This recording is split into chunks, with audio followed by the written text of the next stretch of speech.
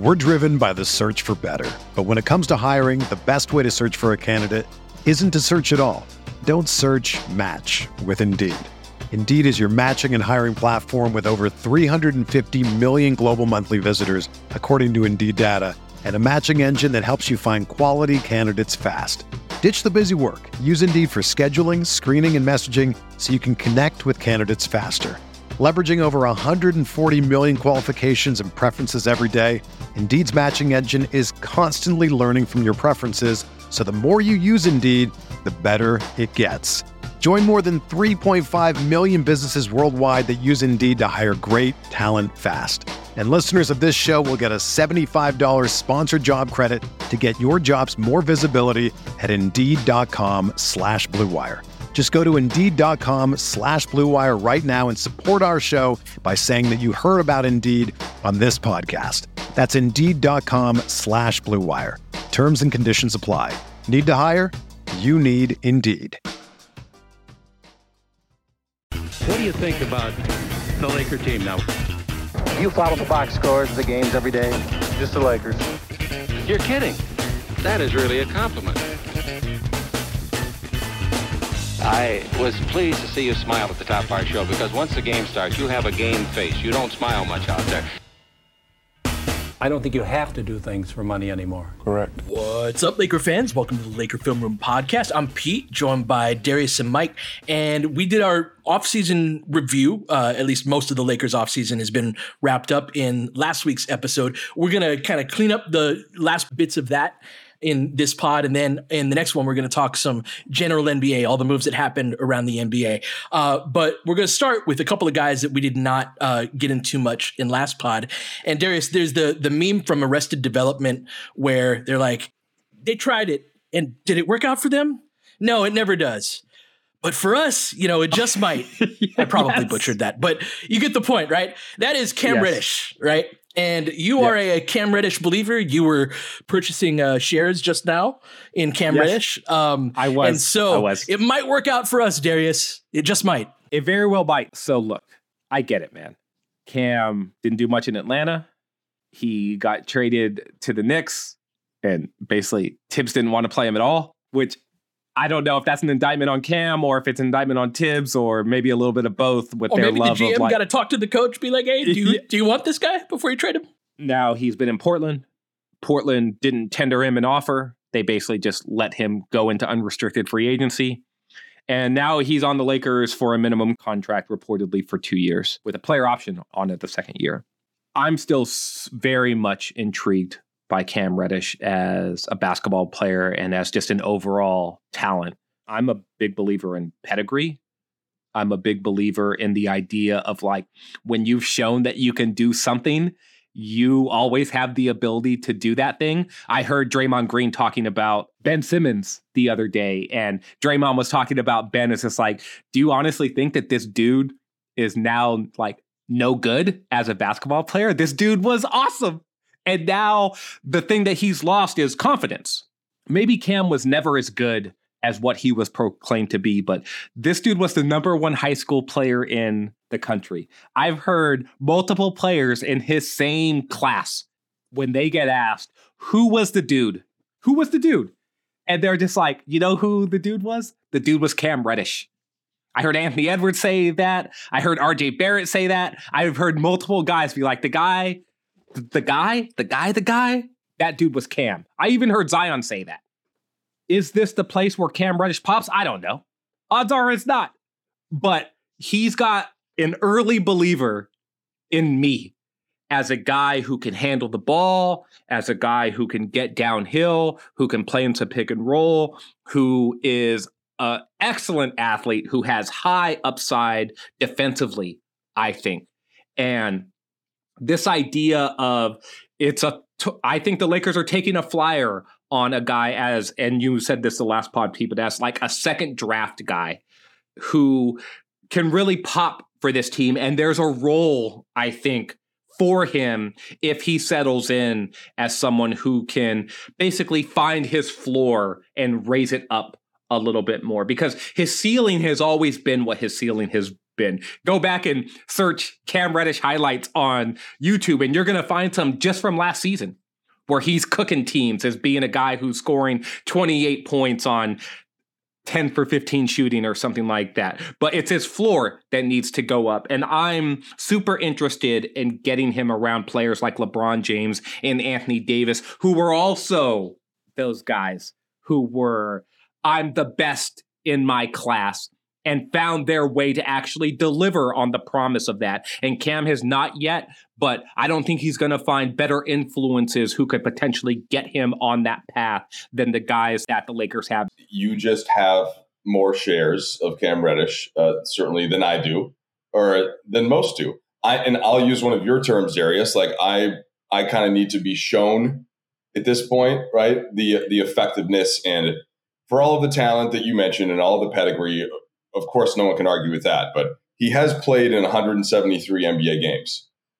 He's started 82. So he's been in the league since 2019. So yes, he was young. Yes, the situations weren't great from Atlanta. You already mentioned the New York one. Portland was doing anything but trying to win basketball games once they got him.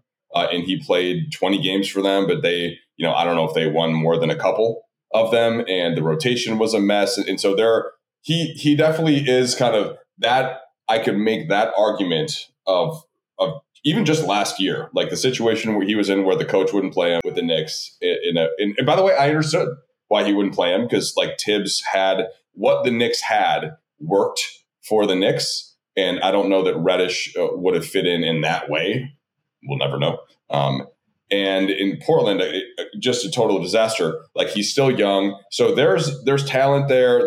There's stuff. I'm trying to weigh those 173 games and being on the three different teams more than just like none of those teams figured it out. And some of that's got to be on the player. But that is the kind of swing that I also do like from what the Lakers saw and what they're trying to get. He's not in the rotation for me to start the season. I think some might have him in there since he was signed, but we already talked about Max Christie last pod. I think Max Christie is a better player right now from what I've seen. Maybe that'll change in training camp, but right now, like, it's Russell Reeves, LeBron, Vanderbilt, Davis, and then Vincent, Christie, Hachimura, Prince, Hayes. And Hayes is the spot we also talked about last pod where, that I also need to kind of see how he can fit in with that group, but I at least get it in, hey, AD's not on the floor, like, protect the rim, run the floor, we're going to put shooting around you, etc. So there's let's get Pete to weigh in here on Reddish, and I'm sure he's been crunching some tape as we haven't been recording these last couple of weeks. For sure. No, it's been great to sit with the team and to be making, a lot of the free agent signing videos and getting more familiarized with guys' games. I think that the distinction between Hayes and Reddish is that we, at least as presently constructed, need Hayes, and Reddish is a guy where if he works out, that's great. But there are other guys who can do different versions of what he does. I think that one of the stronger arguments for him, and this applies, Mike, to a lot of role players, is that environment and situation are everything, not just in terms of like he has LeBron and AD, but also like the offense that you're in and the talent that you're around. I have a theory, at least, and I'm curious your thoughts on this, D, as a Reddish believer, that Reddish is more of a tall guard than he is a wing. And I think that on this particular roster, that is the role that he could also fit into that we need. Because for all of our talk of our skill guards and what Max can be, I think that having a downhill sort of guard, which is what Reddish is, he attacks the basket a ton. He's a good finisher, can kind of bend and contort around the rim, which is part of the appeal of him, right? But I think having that guy that can put pressure on the rim from the guard spot is something that, as great as it is to have guys that can hit pull-ups and hit threes and space the floor, we have less of that than we've had in the past. Also with LeBron getting older too. And so if Reddish is going to fit in, I think what he does is something that is potentially useful for us that we don't really get from our other guys, Mike. This has me thinking a little bit, just starting with Rui Hachimura and what Rui was in Washington, which was essentially like an ISO scorer and, not able to be super efficient. But then when you put Rui next to LeBron and AD, and the third best athlete or the third biggest guy has to get him, like, okay, maybe how many guys that have the requisite size and athleticism could you kind of put next to LeBron and AD in that context and get more out of them than what most other teams had not. And how much of that, what does that actually tell us about the guy that does it, versus just tell us more about LeBron and AD and the value that they really have. But I guess I want to kick that to you then, Darius. Like, how much are you discussing this in the context of just the skills that you see and trying to ignore, 39 career, his field goal percentage, 39.9, 32.2 from three, takes half of his shots from three. No, I think that everything you're saying there, Mike, is like fair. And this is the full context of the player, right? And it's one of the reasons why he didn't have his qualifying offer tendered to him and why he was available for the minimum, right? Could Cam have gotten more than the minimum from some team else? Maybe, but he didn't. And he's on the Lakers now. To Pete's point, that downhill guard ability is going to be super important. The Lakers, in swapping out Dennis for Gabe Vincent, that's one of the things that they gave up. In swapping out Russell Westbrook for D'Angelo Russell, that's one of the things that they gave up. They gave up that power downhill player in Russ, and they swapped out that sort of shifty, speedy, I hit the turbo button and now I'm at the basket player in Dennis Schroeder. And Dennis was super valuable for the Lakers in his rim attacking, both in early offense and in the half court when he was declining screens and ripping baseline as often as he did. That's an important skill. It's duplicative to what LeBron and AD provide, but it's also super useful within the context of if you can still get to the rim when you're playing with LeBron and AD, guess who's going to be there on the weak side to help clean up and hold off other help options because they're hesitant to leave in order to contest you at the basket. It's LeBron and AD. And Mike, to speak to your question a little bit more, one of the reasons why I am bullish on Reddish is because of the idea that it's not in a vacuum. I'm not thinking about how his skill set is just like, oh, well, you were the top high school player in your class. Yeah. You're going to be good somewhere. It's just like, no, you don't have to be good anywhere. What you have to be is good in the environment that you're actually asked to play in. When he went to the Hawks were a team that already had a bunch of talent. Cam fell in the draft, and it was just like, okay, well, we're getting to the point in the draft where you kind of have to take the dude who was the number one player in his class and showed some things at Duke, but ultimately fell behind Zion, who went number one overall, and RJ Barrett, who was great in his own right. And so Cam got slotted appropriately, and he really didn't find his niche there. He goes to the Knicks. We talked about that. And then he goes to Portland. There are no sort of expectations here with the Lakers, but he can apply his game in a way that I think is most beneficial to him. Does that mean he's going to succeed at it? I have no clue, honestly. I'm hopeful, though, because I come from that Al Davis and Bill Parcells school of thought, which is basically someone thought really highly of you at some point in your career. And it wasn't just one person. This is like consensus amongst basketball people, and the talent is obvious. Yeah, and so what's it going to look like if he's playing next to Anthony Davis and LeBron, or Anthony Davis and Rui? And then the guards are like Austin Reeves and D'Angelo Russell. And it's sort of just like, okay, who is left to guard Cam Reddish? Do we even care who is guarding Cam Reddish? Because these other resources need attention. Yeah, for sure. To wrap up the Reddish thought, and this is a little bit more devil's advocate. And I've watched him on League Pass. I have not watched him enough, right, to be declaring this as gospel. But sometimes when you get that type of talent, and especially somebody who has that kind of size and athleticism, and they're dominating the youth ranks, like where that can hit a wall is just playing the game against better competition, bigger competition. We see this all the time with high lottery picks, and that I don't know yet that that's what it is for Reddish. It may be the situation, it may be all the things that Darius just talked about, but that's kind of and same thing with Jackson Hayes, like to an extent, like with the size, the athleticism, the pedigree, all that. how does that compare to where Austin Reeves and Gabe Vincent got as guys without all of the accolades and the pedigree, who just were like really damn good at basketball and just figured out how to play basketball in the ways that was going to help almost any team because of what their sort of understanding of the game was. And could they be connectors and uniters and just figure out a way to make their team good as opposed to more of like an attack player? And that's the part that I haven't seen on League Pass, right, from Reddish yet. Maybe there's more of that there, but that to me could be part of what that gap is. No, that's certainly part of what that gap is. I think there's some opportunity in the same idea we had with Rui when we traded for him of like, I mean, you could conceivably put a lineup out there of one of our guards, pick one of our skill guards, and then like Reddish at the 2, Rui at the 3, LeBron and AD.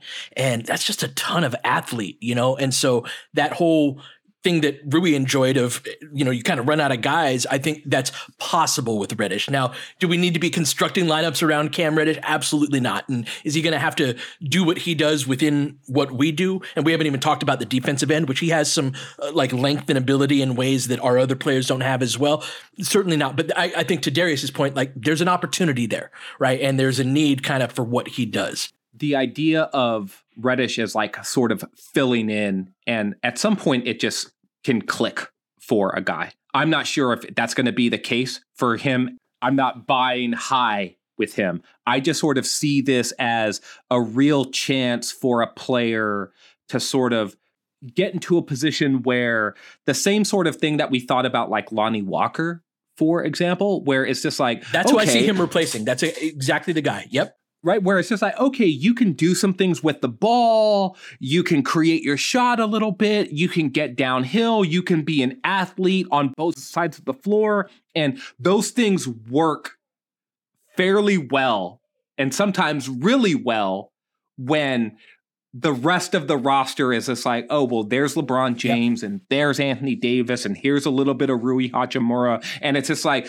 okay, now you end up with like, to go back to that game 4 where Lonnie had a really big game in the second round against the Warriors, where it's just like, yeah, guess who has to guard him? It's Steph Curry now, right? Because you've run out of guys at that point. And again, I'm not slotting Cam into a position where Lonnie started most Lonnie's of the year a better before player the trades. Than Cam is, I believe. This is way more of a flyer. I'm just saying that I just come from this idea of like, oh, you were a guy who had all of this promise and the sort of polishes has now been like worn off a little bit, but let's put you under the wing of a couple of guys who were just like you. And let's see if you can elevate, who are also too like represented by the same agency and everything else. Like they've been around this guy. Stuff matters. Yeah. Right. So I'm just interested in the idea a little bit more. But let's go to break here, though, because we've got another wing that I'd like to talk about a little bit.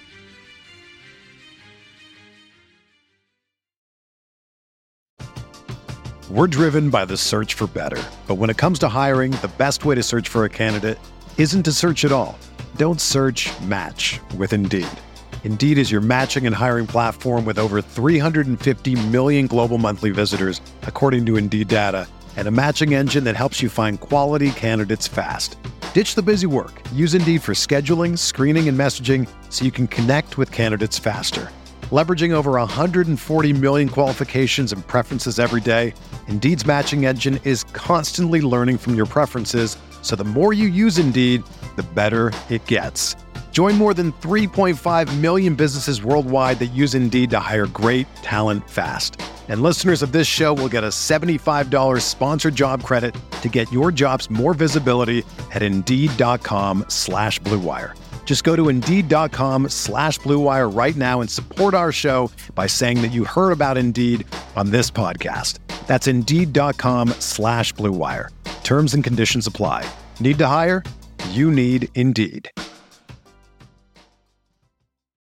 When you need mealtime inspiration, it's worth shopping Kroger, where you'll find over 30,000 mouth-watering choices that excite your inner foodie. And no matter what tasty choice you make, you'll enjoy our everyday low prices, plus extra ways to save, like digital coupons worth over $600 each week. You can also save up to $1 off per gallon at the pump with fuel points. More savings and more inspiring flavors make shopping Kroger worth it every time. Kroger, fresh for everyone. Fuel restrictions apply. So, Mike, Taurean Prince, you're a Wolves guy, watched a ton of the Timberwolves. I'd love to get your sort of first view experience of Taurean Prince and what you think about him as a wing for the Lakers as like a 3-and-D option. Yeah, I like Prince. I think he's a totally viable wing rotation player. And on certain teams, he can start, but on almost every team, he's the kind of guy who, you're gonna find at least in that 10-man, and then once you get to the playoffs, a lot of teams, I think he'd be in the 8. So he's just sort of plays the game and like kind of makes the kind of the simple choice, and like he'll get the ball, he likes to attack. The ball's going up a lot from 3 when he gets it. He'll rebound, he'll play hard. He's a good teammate, like people like him. I don't know that he's going to be out there with like LeBron and D'Lo and Austin in the way and necessarily like interchanging where they're at and like what you had talked about last pod. Like I think that he's more has embraced his role in what he does and does that pretty well. And so, last year for the Timberwolves, he was right about +1 in the regular season. Like again, just steady, just solid. He's a career around 38%, I believe, from 3. And so I just think that he's a little bit more confident with his shot than Troy Brown got, like was in the playoff perspective, and is going to get guarded a little more. And he's got a little bit more bulk to his frame in the way that he's going to defend. And I think you could play some small ball 4 with him. You could just have him as the 3 as well. So that to me is the kind of guy that doesn't usually in the current NBA that doesn't usually like get let go, or like the Timberwolves ended up going in a different direction. And he seems like a player.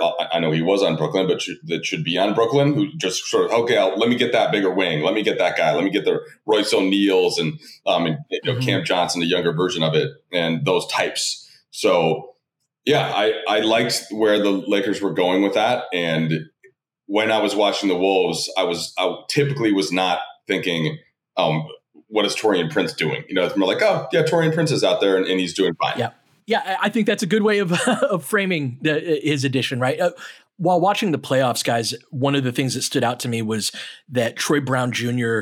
not being able to shoot in particular in those settings hurt the team in the context of you would go from Austin to the next biggest guy that you were playing was Rui.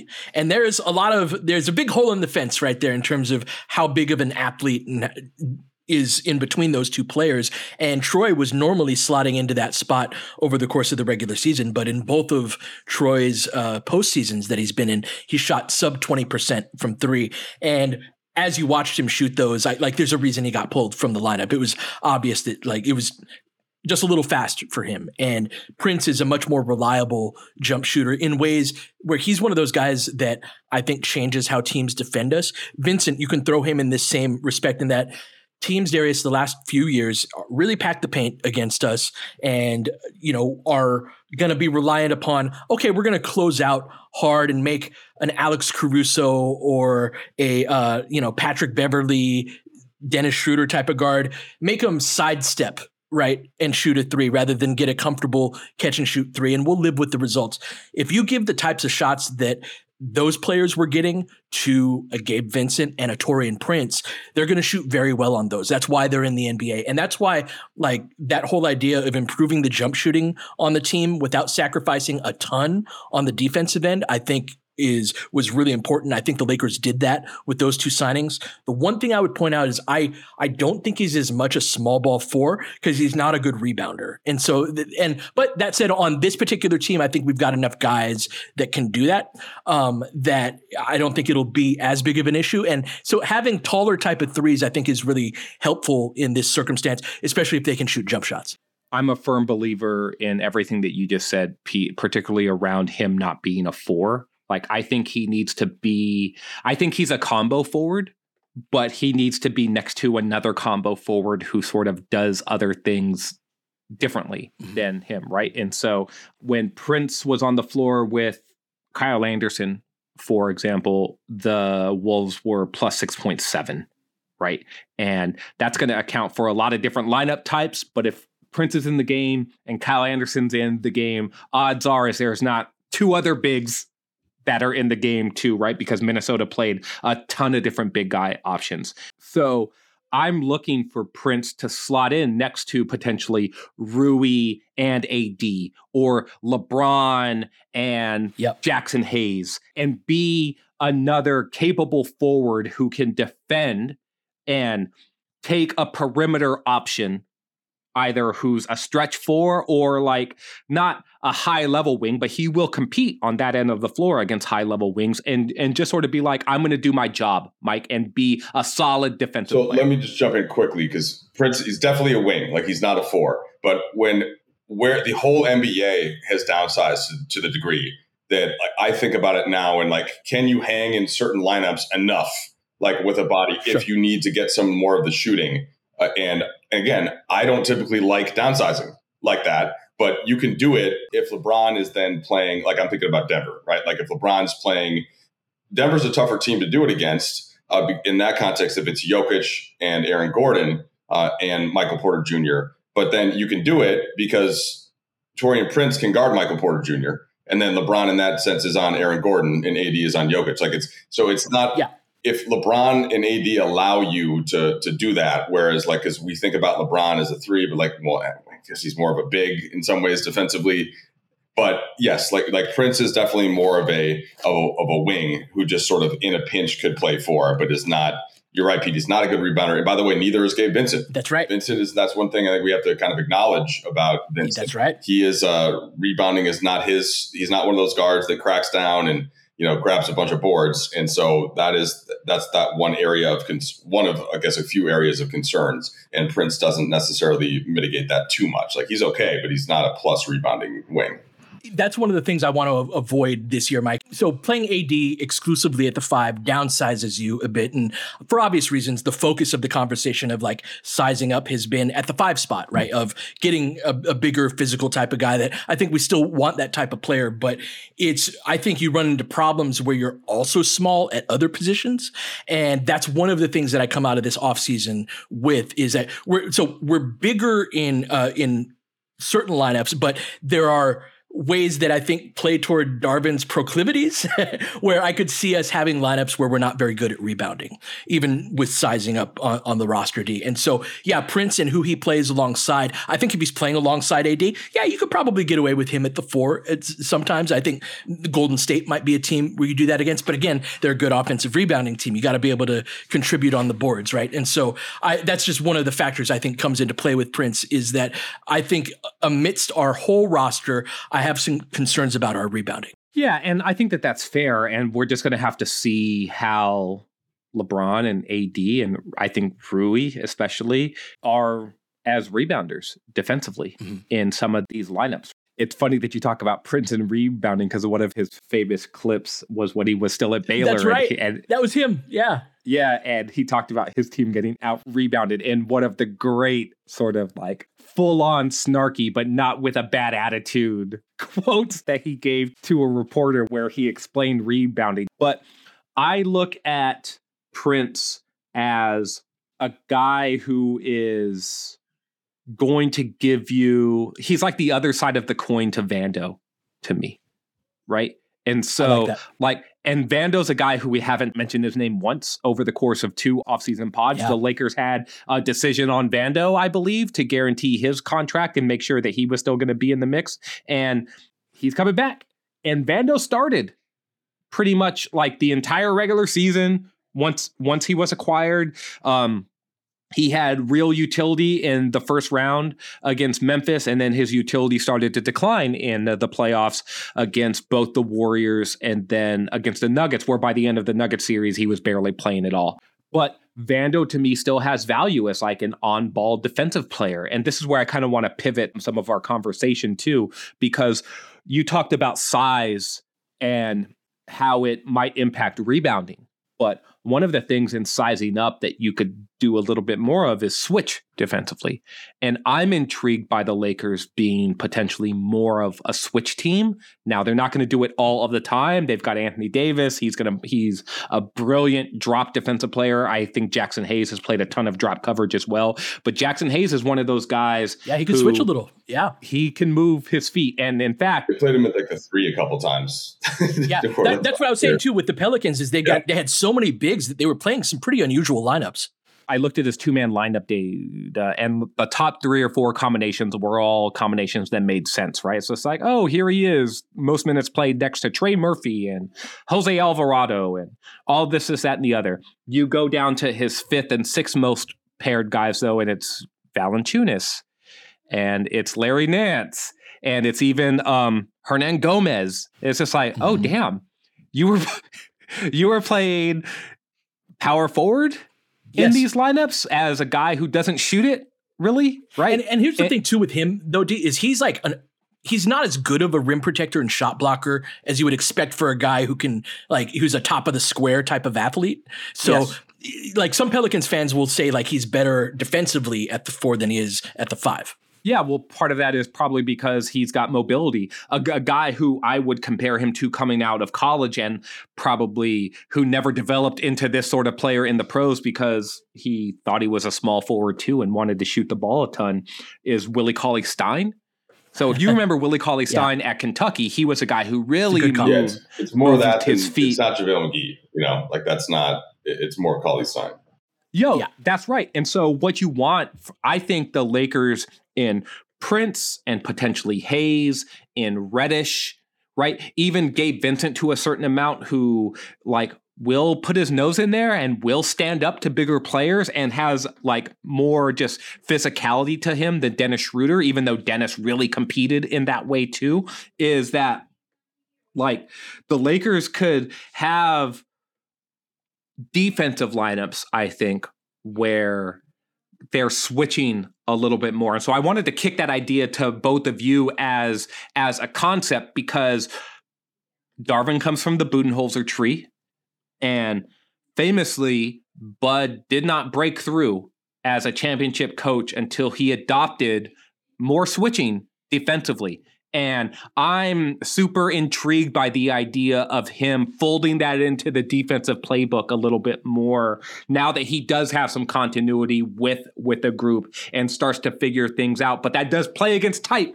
to what we saw a little bit. And so I'm just throwing the idea out there to both of you because I think this defensive personnel can do it a little bit more than last year's team could.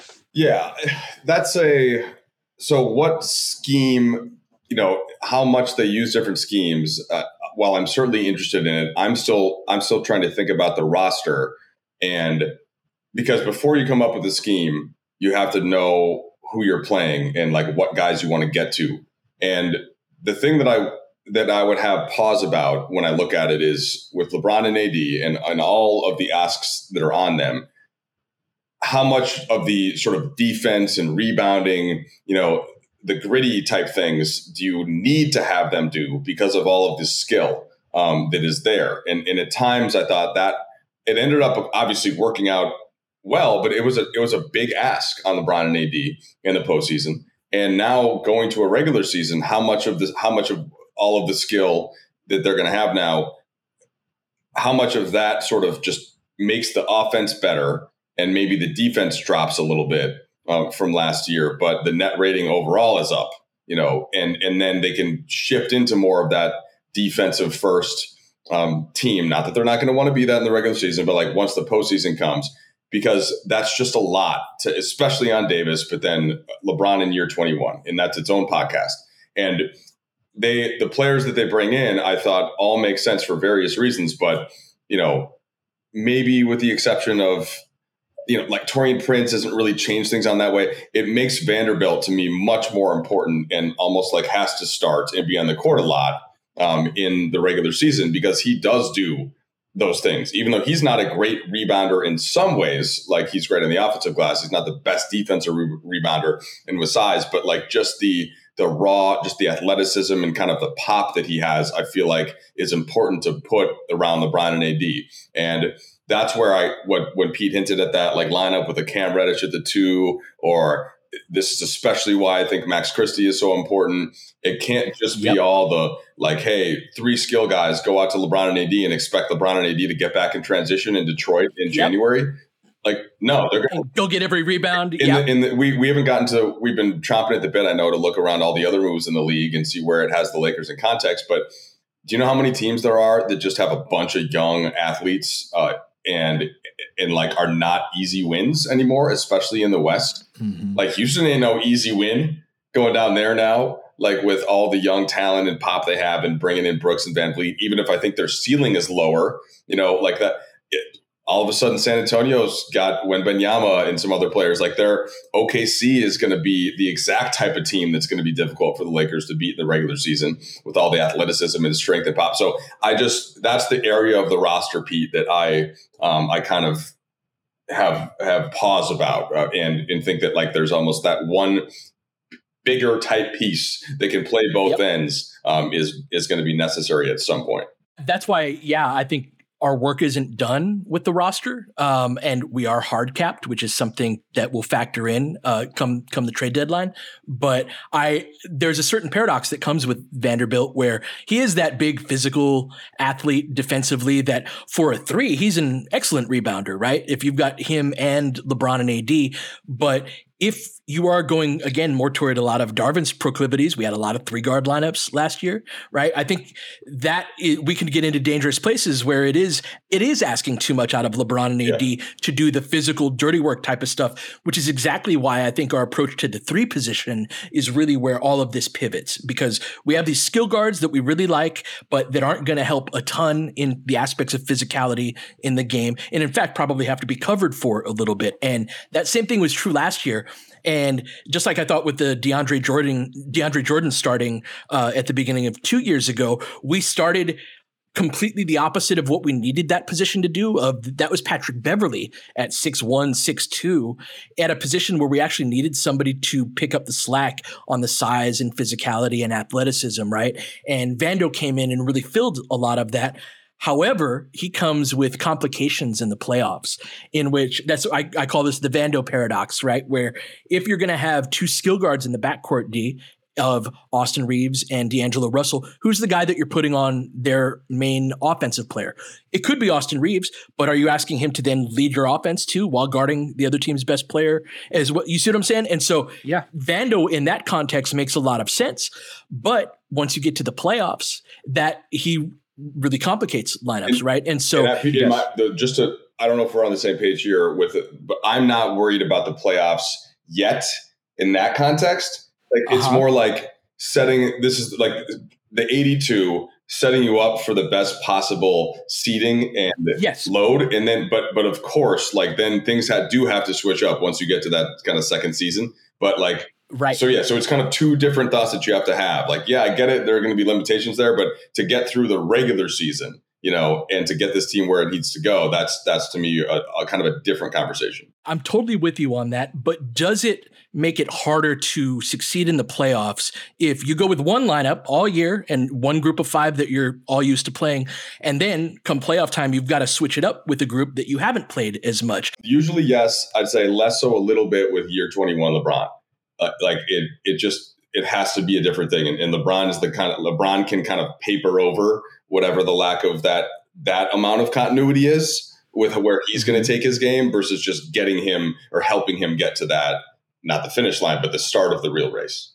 I think that it's one and the same, though, in terms of the needs around him, in the respect that, like, of course, is he going to pick up his game in the playoffs? Yes. And you need somebody to help get you there. But I think you need somebody with size to help get you there. And like, can that group have enough reps coming into the playoffs, or do you have to switch it up because it's like, oh, it's playoff time and now Vando doesn't fit so well? And so like Jovan D has been reporting that Rui is in the mix to start in Vando's spot, which I think is super interesting. And I think that if you do that, then Gabe Vincent may be the guy that you go to as a point of attack defender, and then does D'Lo come off of the bench? I don't expect us to go that route, but defensively, you wanted to take this in that direction. And I think that like what happens with Vando, there's a chain reaction effect on the rest of the roster. And so, yeah, what we do with him, I think is going to matter a lot. It definitely is. It's very early. I'm very much in line with Vanderbilt continuing to start and Rui coming off of the bench. Okay. I think the Lakers should carry forward their same starting lineup. I think that part of the playoff discussion, which is this is just further down the line, the value that Vanderbilt has, this is a help me help you. And this is two hands shaking.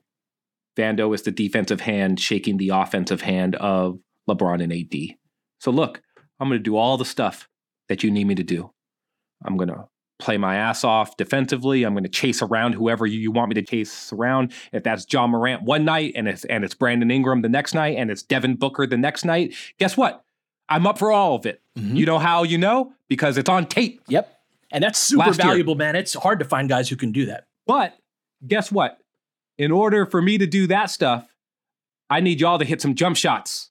Yes. And the coaches need to encourage those guys to be hitting their jump shots too, particularly in Davis. Like, LeBron plays everywhere, and he's going to take a requisite amount of threes. AD's role shifted so much more towards like occupying defenders around the paint as often as possible. And I'm not saying that's all coaching influence, but part of that is the coaches basically telling him like, you're going to occupy these guys, and because you do that, we're going to get good shots. But AD's going to need to rediscover the jump shot in his game. He's going to need to do it for the potential of two big lineups, and he's going to do it, and he's going to have to do it in order to aid in the idea that the collective level of jump shooting across the roster, he's a part of that being to the level it needs to be in order to win a championship. The Lakers won a championship because AD was a high-level jump shooter. Even if he doesn't get back to that same level, he's going to have to, even if it's just to help guys like Vanderbilt, who the Lakers are going to need to play because he's an expert at the thing that he does well. Right. And so when I'm talking about building out lineups, a part of that is, well, no, you're not going to bury Vanderbilt to put more usage into a lineup where we're already talking about fluctuating the usage around like Austin taking on more and D'Lo, like, and then LeBron and AD and like what we're going to throw in Rui here. Like just to be like, what? Because you pay Rui a lot of money? No, like, what are we doing? I totally agree with that. And I think it's also just in like a team building sense, you're just getting more out of everybody. I think if you have like Vanderbilt, this is your focus, guard the best player on a given regular season night, like do that, do all the other things. And then Rui is going to come in, probably going to finish the game, you know? So there's like a utility to that. And then you have I'm glad you mentioned usage. Like, one of the things that makes Rui, that made him special as a fit, is that whether or not you just start him right away with LeBron and AD, or if he's coming in off the bench, one of them is still on the court, and then one of the other team's best athletes is on the bench resting. And so as long as you have LeBron and AD, they're never going to have the right matchup for Rui Hachimura. And to me, that's best sort of suited the way that they used him for the majority of last year. And again, especially because we want more Austin. And at least, you know, Russell, if he does start, which I still think that he probably would, or when Vincent checks in, those guys can do so much offensively that I would rather lean towards that connective, energetic regular season piece. But I'm sure we'll spend a lot of time on this particular topic as the summer goes on, once the preseason starts in only 3 months. That's right. And we got Summer League, lots of fun stuff as the 2024 season is born. So we'll be back, like I said, on the last pod a little more frequently. We'll be about twice a week for the time being. Next one is going to be on all the crazy moves that happened around the rest of the NBA. Been looking forward to that. But until then, you've been listening to the Laker Film Room Podcast. We'll catch you guys next time. James has got it in low to McHale. McHale wants to turn. He's double teamed. Just pass out in front. Broken up by Worthy. Tip to Magic. Worthy dies on his belly. Magic scores. There's Magic got it. Magic fires. It's good. They will. Lakers win the game. The Lakers win the game. Rebound of Lonnie. 3 seconds left. Van Exel to win it. It's on the way. Good! Kobe Bryant, 48 points, 16 rebounds. Shot with his 8th block shot that ties an NBA Finals record. A lot of Laker fans sticking around for this. You're seeing something that's very rare indeed. A Laker to get MVP chance in Boston. Of all places. Are you kidding me? Kobe, hard to believe. Are you kidding me? Unreal. Are you kidding me? Lakers looking to push. Bryant spinning in the lane. Back for Gasol. Pretty pass. And it's back to a 3-point game. Kobe Bryant picked up by Bell. There's the move. 2, 1. Miss it. Unbelievable. For the victory. It's over. Shot clock now to 5. Bryant. Yes. And then with a little tap to Alvin Gentry. Add insult to injury, Kobe. I mean, what a shot. I mean, you can't defend that. Are you kidding me? 2.1 seconds remaining. Denver a foul to give. Jokic trying to disrupt Rondo. He puts it in. Here's Davis, 4-3 in the win. Oh, it's good! Anthony Davis has won it for the Lakers! James again. Oh, he hits another one. LeBron James putting together a closing quarter against the Nuggets. This historic 2020 NBA championship belongs to the Los Angeles Lakers. The Lakers conquer the bubble, and banner number 17 will soon hang in the rafters.